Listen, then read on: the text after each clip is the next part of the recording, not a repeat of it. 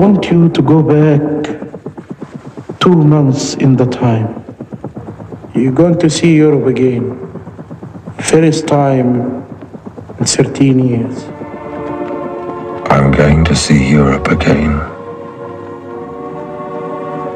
But Europe is not the same. The element of crime. Kramer's found a job for me. Take care, Fisher. Police work has become so much more dangerous now than it was in your day. I must admit, I'm really looking forward to it. Shut up! 492! Let's Forest Square! 3-5! I've never seen a body mutilated like that. The Lotto murders. It's a very beautiful corpse. I'm so close to him. He's right here. Do you like me a little now? Harry Gray. Harry Gray doesn't exist anymore. The Lotto murders are a closed book. This is Kramer. I'm taking over. I want to... Have you gone completely mad? Mr. Osborne was afraid she might be contacted by a certain Mr. Gray. The element of crime. You know, this might not be the Savoy, but we do try to keep the rooms clean. You're sick! Harry came to Halberstadt and stayed with Kim. Don't give me those bloody cliches. What are you doing, Mr. Fisher? I honestly don't know anymore.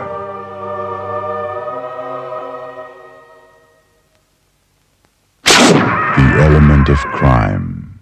Hey, yo. Hi. Welcome to Movie Umbers. My name is Bob Sham. I am Angela. And the sounds you hear may be dogs. Like, maybe you hear that. Do you hear that? Some bone chewing in the hall. Oh. And a bone hitting the floor. We're just going to let it ride. He's being a good boy. We told you the sounds you hear may be dogs, and it almost always is. Boy, what a first month of 2024 it's been. It's been good, terrible, all of those things. Mm-hmm. Probably terrible. We have to record way ahead of time for certain weeks. But if I had to guess, I'm going to say terrible. Your birthday. Yeah, that was fine. I know what I want for my birthday, which I've already had it by the time. I want you to go to the Yuppie Donut place. Oh, yeah. And get me at least half a dozen, 6 to 8 fancy donuts. So I'm not making you a cake. You don't have to make a cake. I'm okay with that. Just go to a fucking Yuppie Donut shop with their fancy pants donuts. Mm-hmm. We'll decide which one. There's like a couple. And we could do a donut tour. Because we've been eating so rigid. I've been ostensibly vegan, not purely, since the new year started. Basically, we still eat eggs and the occasional fish for me. And I feel like it is a good thing, but some days are rough. Because my body wants that sugar. Yeah. My body wants that cheese. My body's getting used to this shit. Eating a lot of beans. Mm-hmm. Anyway. Your butt's getting used to my that butt. Shit. my poos are a lot more solid. Definitely a lot more solid. But it's all good. I would say that, I just want to say, it's not like some dumb New Year's resolution. I mean, it kind of is. I mean, what else would you call it? We're changing our life. Yeah, but we use the New Year as the catalyst. That's just because we wanted to get through the holidays. Well, everyone fails in the holidays. That's why you started at the New Year. I know. I just feel like... We're not above dumb shit. We're not better. When we do it, it's not different than a basic bitch doing it. Okay, I guess, but we're saying it here on this recording, but we're not talking about it. We're not posting about it. We're not like, my New Year's resolution is to take better care of myself. No, we don't, but we honestly don't need to qualify our shit because that just drags it closer to what you say we're not being. Okay. Because you're having to qualify, you're clarifying it, because you're defensive about it for some reason. That's the whole point. When really I don't believe in New Year's resolutions on principle. what is the principle against New Year's resolution? Explain to me how. I have no problem at any time someone saying, "I'm going to change something about myself." I think that's great. But I don't like the whole, like, declaring it. We were talking about this the other day. I don't like the whole declaring it, making a big deal about it, and then inevitably going so hard that you fail about it. Like, I don't... It's like a wave that everyone goes on in, like, January, and then by March, everyone's falling off the fucking boat. Like, this is not a... Just because we didn't use the verbiage doesn't mean we didn't do a New Year's resolution. I guess. We changed our habits. Look, for my own self, new year. I know, but listen, for my own self, in my own brain, the way that I want to think about this, we're doing this because we need to, not because we're like, it's the new year, new us. You know what I'm saying? It's a new year, new me. And this year, you know, I think there are times to fight and just times to admit that we're just part of it all. You know what I'm saying? We're just part of it all. We don't need to thrash anymore. We're not better. We're just. I didn't say better. We're just it's doing. Like a psychological we're just doing our best to be as slightly less annoying as the other things. But we're probably just annoying in whole different ways, in whole new, fresh ways. I know I am. So this year is going to shape up to be kind of. You know, I was thinking we may just have to bring back Death to All Traitors. We may have to just bring it back. At least on our Lars von Trier episodes. Von Trier. Sorry, Lars. That's going to happen all year. You don't have to apologize to him. He's a weirdo. You don't have to apologize to him. We're going to watch his movies. Some months are very rigid themes. So you may get like Lars like early one month and then at the end. But by the time we get to the end of the year, we will have discussed a dozen Lars von Trier movies. And he likes to break things up into little trilogies. He does his Dogma 95 thing, which he did with some other directors, in which they had rules of how to make certain films. Oh, I didn't know about that. You know, I think before I ever saw a Lars von Trier movie, I think the things that, like early Harmony Korine movies, have that von Trier vibe. That's more what I watched. Yeah, I think that's kind of our first exposure to the style that he brings. Lars von Trier, controversial guy. And so much controversy that I want to break it down bit by bit as we go through all these movies. Totally. He's got his avid supporters. He's got his people there's people that's like, I don't know about this dude. This dude is weird. I can't really blame any of those people for feeling that way. But yes, this is the year of Von Trier. It's going to be a bleak fucking year. Even without the year of Von Trier, even without talking about Lars von Trier movies, I just got the feeling that this year is just going to be fucking bleak. It's just hard to feel optimistic going forward. Anyway. It's a leap year. There's one whole extra day in this terrible year. It's longer than normal. Go to the nearest bridge in your town and leap off of it. Hey. No, I'm kidding. Don't do that. Don't do that. Stay with us. We all need to suffer together. Don't be selfish. We're going to stay with us, and we're going to suffer together. Or, like, talk to somebody. Even if they don't listen, just talk at them. Can help sometimes. Better if they're listening. And look, if anyone needs somebody to talk to Angela. I'm busy. Send her I'm kidding. Sort of. I'm not that closed off, but I just, I'm getting in the mode of Lars von Trier movies, the vibe, the feeling. And we're talking about his first movie in his Europe trilogy. His first ever film. He grew up a child actor. Is his first ever film? Yeah. From 1984, written by him and Niels Vorcel. I think Niels co-wrote all the Europe trilogy that we're going to start with. Starring Michael Elphick, Mimi Lai, Esmond Knight, and Gerald Wells. This is a kind of a noir. It's definitely a take on a noir film about... It's like dystopian. It's like dystopian Central Europe. Europe is not the same. I have arrived at dusk. The trip has made me restless. I cannot sleep. It's all in this like sepia tone. Yeah, they do reference a couple of city names, but Yeah. I don't know specifically. Which all seem where to be those more are. Central European city names. And they do just talk about Europe, but it is very dystopian. There's water everywhere. Water everywhere. And not a drop to drink. Things have flooded out. Buildings are decrepit. You go downstairs and the floor is just full of water. There's drowned horses and shit and donkeys. Yeah. That's kind of the thing that really hurts you kind of to see, because he's really into that visual. And one controversial thing about Lars von Trier, and this is when he was making Manderley, apparently he filmed a mule being slaughtered, and John C. Reilly dropped from the movie because of it. He was like, nah, fam. And he left the filming. He was in Manderley and he left because he protested that particular thing. I get it.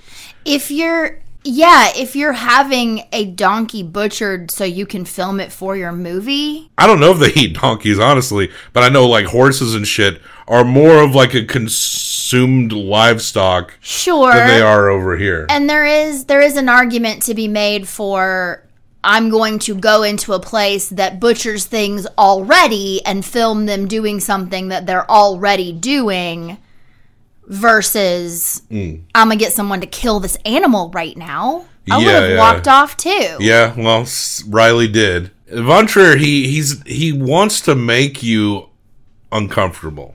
Obviously. That's true, yes. He doesn't want this to be, I don't think he's not moralizing in any way. No. You know, he's not, I don't think there's some heartened message. I think he's just using film to, like, I think he once described in an interview that he wants to approach film like it's a pebble in your shoe kind of thing. And that scene from Manderley, he didn't even use it.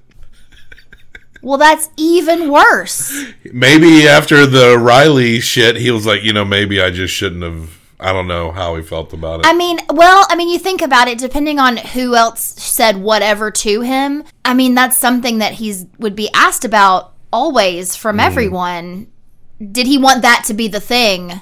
Well, but then that's maybe also just selfish. It just seems like the image, or it is. The imagery of horses, like we see a donkey like slowly standing up in this movie, and then we see elements of drowned horses and donkeys as we go through. Like you said, in this setting, it's almost like some different version of a post-war Europe. You think maybe it's like post-World War II, but it almost feels like some unspoken war that is almost like they don't mention like Western Europe, or they don't really go into like Eastern Europe. It's like it's trying to present this the cities of reference are Central Europe, but it's almost like Europe has been homogenized into this dystopian nightmare. Yeah, I was going to say it's familiar but horrifying. Yeah, like somehow it's all this mass thing now that's just derelict and disturbed. There's like a cult of people who throw themselves off of high towers by 1 foot, and it's like this. Apparently people actually did that for the film of this, like jumped off that tower with the thing bound. There are tribes in Africa that have done that for... Is it like a rite of passage thing? I think it's just like early bungee jumping, but like, someone actually jumped off that tower. I mean, that's insane. What is the name of our lead here? Fisher. As played by Michael Elphick. Fisher is an expatriate in Cairo. And he's talking to a hypnotist in Cairo who, in the movie, is basically, he's forgotten his last case, right? And so this hypnotist is basically, he's telling the story under hypnosis to bring out his memories. You seem to return to Cairo and me whenever you have a problem. 2 months ago, you left Cairo. Your wife, everything for a police job in Europe. Now you are back haunted by headaches. If you want me to help you get rid of these headaches, we must go back 2 months in the time. Back to where it all started. All I know, Europe has become an obsession to you. And he says to him at the beginning, if ever you're uncomfortable, if ever you want to stop, just tell me to stop. Mm-hmm. And that comes back around at the end. Because at one point he does want to stop, and the doctor's like, what happened? And there's a, what do they call this serial killer? He is the lotto murderer. The lotto murderer, because these young children, girls specifically, are selling lotto tickets. There's just children everywhere, seemingly without parents, and one little girl we meet has grandparents, but like everyone's just around, and there's just people sleeping everywhere. Like no one seems to actually have like a home. These kids are scraping by, and they're being murdered. They have been, one little girl who talks about her sister was found murdered. She talks about how none of the kids are supposed to go anywhere alone. Like they go in 2s and 3s. But for some reason, her sister had agreed to go meet this guy because he was supposed to buy a lot of tickets from her. Mm-hmm. So she goes and meets him, and she winds up murdered. And so this is another instance of Lars von Trier, the basest, most terrible crimes in his movies that you can do. And this is one of those. It's like, what's the most horrible thing you can do? Kill children? His police chief, Kramer, is played by Gerald Wells. It's almost like this He's insane. He's essentially like a fascistic stand-in. He's just kind of a maniac. There's one point where a kid is just kind of walking away when they're investigating. He's got no evidence of anybody doing anything. Mm-hmm. And Kramer just starts shooting at the kid. It's the little girl I was just talking about. Like her sister just got found murdered. Yeah, all she did was just show up, and he just starts shooting. Yeah, and she was coming to them to tell them and to also ask if she could have her sister's lotto tickets. Like, it's so fucked. And what's his teacher's name? Osborne. So he goes back into town, and he goes to visit Osborne before Kramer calls him. Mm. And they all three have known each other for a long time because they all used to work in the police force together. We don't know why dude left originally, but he's been gone. Osborne has written a book called The Element of Crime. Yes. Which is a detective. It's a book about the technique of embodying the mind of the killers, the suspects that you are chasing. It's specifically the lotto murderer, the killer here. Yes. So Fisher has to basically fully immerse himself into this book. And when I saw that, I knew at least in the sense that I thought maybe it would reveal that, no, it would kind of turn out almost like a legacy. Yeah. But I thought it would end up being like Fisher himself. Yeah. And I'm only like partially right. I'm kind of right, partially right. I mean, he's part of it. So this whole movie, he's using the methods from The Element of Crime, and he meets this lady. Her name is Kim. It's played by Mimi Lai. Yeah, and I guess he's been gone from this place for a while and has come back for this case, because when he left, Osborne was fine, but now he's like... Hasn't he been going back and forth to Cairo for a long time? I think he was in Cairo for years because he was married. He has a wife in the story. But he left her. Yeah. Is presumably never going back. She couldn't leave Cairo with him, so he talks about... Didn't he say that Cairo burned? The sand, everything. The sand. Wind blew sand over everything. Yeah, so like... This movie's got a warped sense of humor. It's kind of absurd. It's raining a lot. It's a little surrealist, but I think it's more absurd than surreal. I do too. And you can't expect to explain every little thing. There is just kind of like this bizarre sense of humor throughout the whole thing. I love the part where... I mean, he fucks Kim, right? And then he is trying to embody this murderer, so he starts saying, I am Harry Gray. Call me Harry. Yeah, they figure out his name through like a police traffic report or some shit like that. Yeah. And so he found some old letters of Osborne's that Osborne had told him were missing, but he found them, and so he starts following the trail of Harry.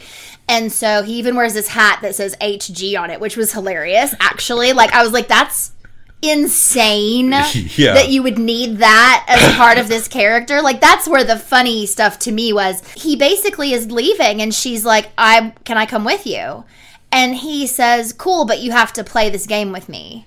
So Harry was meeting a girl, so you be the girl. Yeah. And the trains this was 3 years ago when Harry was coming through here. And so he basically get on this dead bus and pretend like you're arriving on this bus, because the bus would have been running back then. So whatever's happened has happened within that 3 years. So he goes into a hotel and he notices that, he's fully this hairy guy. And he notices that like a week or two prior, another Harry with different handwriting had signed into this hotel. Yeah. And so, but then he goes back later to another place where this hairy guy supposedly stayed. And he's starting to kind of figure things out without saying it. And he asks again if there have been any Harrys. And you think he's talking about a few weeks. It's like 2 months since Harry's been there. And he's like, oh no, not that one, 3 years ago. And so then it's this thing of, well, who was this 2 months ago, Harry, if Harry did all this shit 3 years ago? But they don't spell it out as specifically until you're almost at the end. Because by that point, you should be getting it. Or you're starting to get it if you haven't already. And this movie is just full of like strange visuals, dark imagery, absurd moments. People will say something and then contradict them the exact same thing they said in the same sentence or in the same dialogue.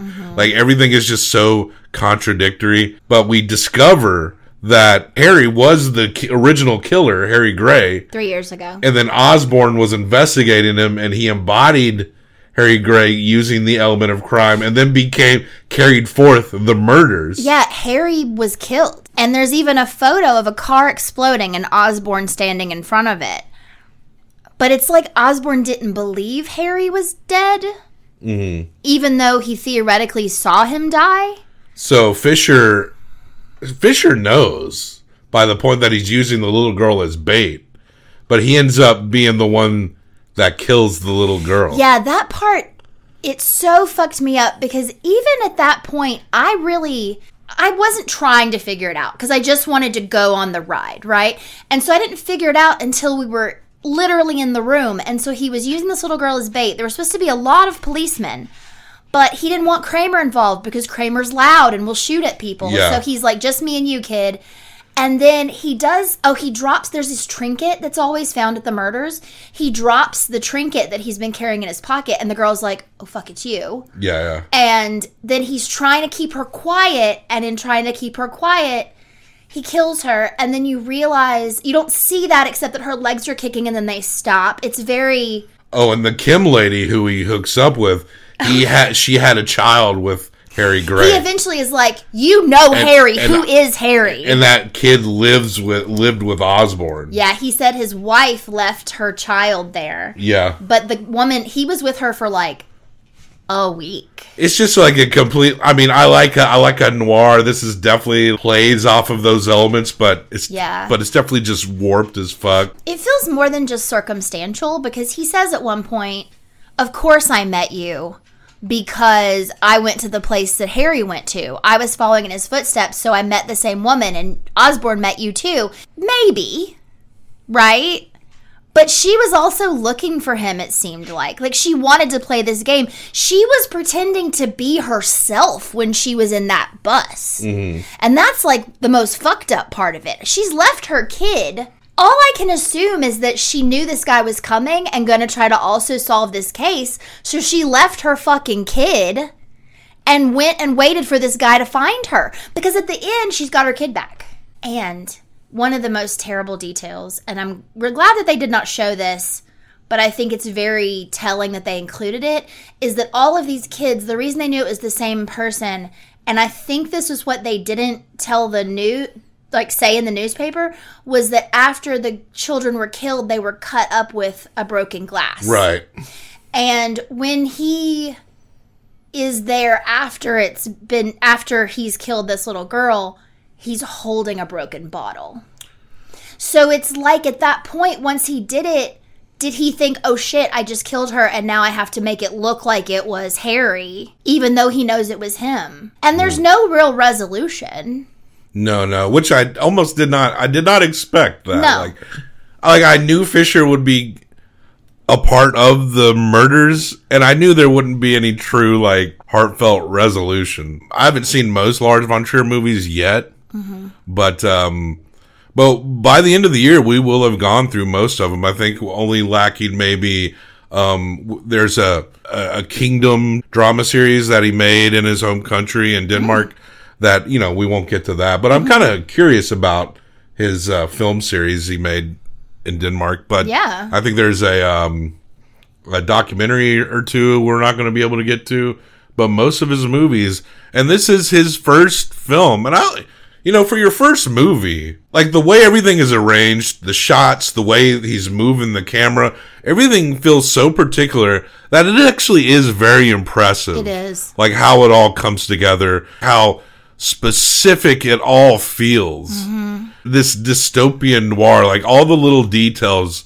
And of course, he probably didn't have that much money to make this, right? Right. And when he goes into his Dogma 95 shit, like, that's super low budget, like, style anyway, right? It is actually kind of impressive how thoughtful, like, all this really is. Mm. So, for your first movie, like, pretty impressive, honestly. Absolutely.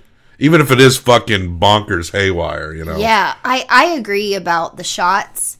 There is a bit of it in the middle that almost feels like a trudge, but like everything about this environment is a trudge. Yeah. So again, it's that uncomfortableness. It's that we got to get through this. Mm.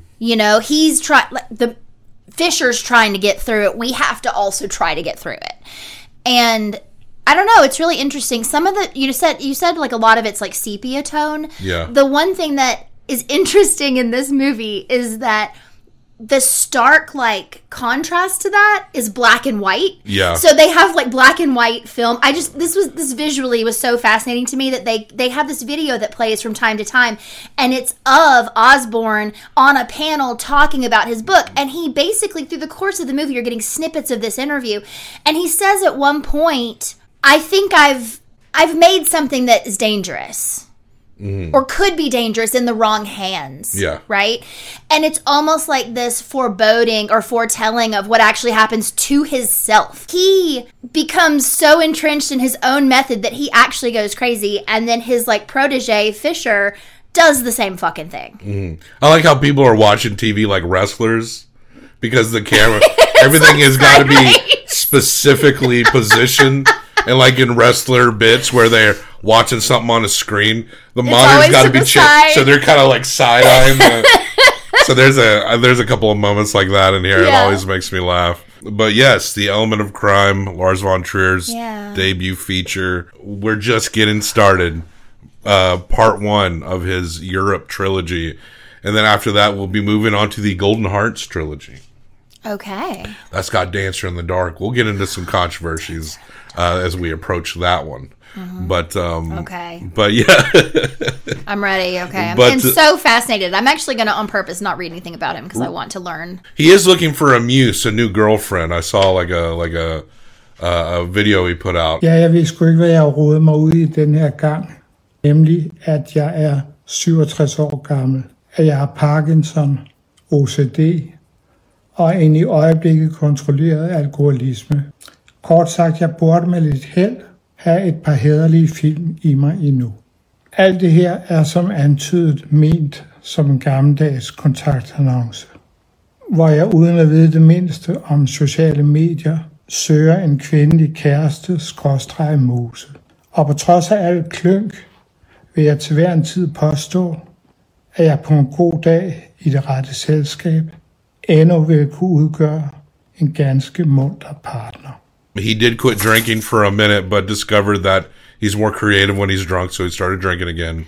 And but Great. Yeah, he's looking for a girlfriend. If anyone is interested, hit him up. I think like literally, I think he just gave out his email. Like, are you serious? Look, this dude's different. Wow. Good or bad, different. Creative, yes. But let's rate The Element of Crime, his film debut. You give it 1 through 5. Yeah. I'll give it 1 through 5 combined for best out of 10. What do you give it? I feel like this is going to be very challenging this entire year to rate his movies. I'm going to give it a 3. Okay. I feel like we've been hitting around the 6s a lot lately. Yeah. But I kind of... If it's real, it's real. I'm going to give it a 3.25. Okay. So I think a lot of movies this month have hit a 6.25. It also helps me. I really like when you then read like what's in that same category, so we can be like bump it up or bump it down. Like just right then, because when you read them, it really makes you feel like, do I feel like those are in the same realm? Okay, like Borderline, It Lives Again, The Equalizer, Rabid. Yeah, okay, sure. Okay, yeah, why not? Yeah. Anything that's a B and up is a recommend if you're interested. Absolutely. Anything that is an S tier is a demand. Yeah, you must watch it. All right, but that is our first. In our, this one may be hard to find some clips online. I'll do the best I can. Sure. But yeah, check the show notes for links and other places to find us. We're gonna the first of 12 Lars von Trier, and tell me what you think of him. A very divisive director, but I always feel like that he's got something out there that you sit down and you're like, that was actually kind of fucking good. Absolutely. No matter how weird this guy is, Absolutely. That one was actually quite good. Like, subscribe, let us know what you think, corrections, whatever. Fun facts. I love a fun fact. I also love a side theory. We got a lot of crazy theories coming out of our Christmas selections for our classic. Really? With It's a Wonderful Life and stuff. Oh, yes. Where I love the theory that Mary is actually the antagonist because she's the one that actually is preventing him from doing anything. I mean, she made that wish, and that was the point that they said. I can actually understand that argument because in a world where angels are real, wishes could come true, and that wish prevented him from leaving. She's an angel. I think Thoughts and Prayers for the Haters has been... It's just not us. We haven't figured it out yet. We need to figure out something that is just organic. Yeah. For us. And I think Death to All Traitors, it's just going to have to do until we figure it out again. So, and now it's back. Death to All Traitors.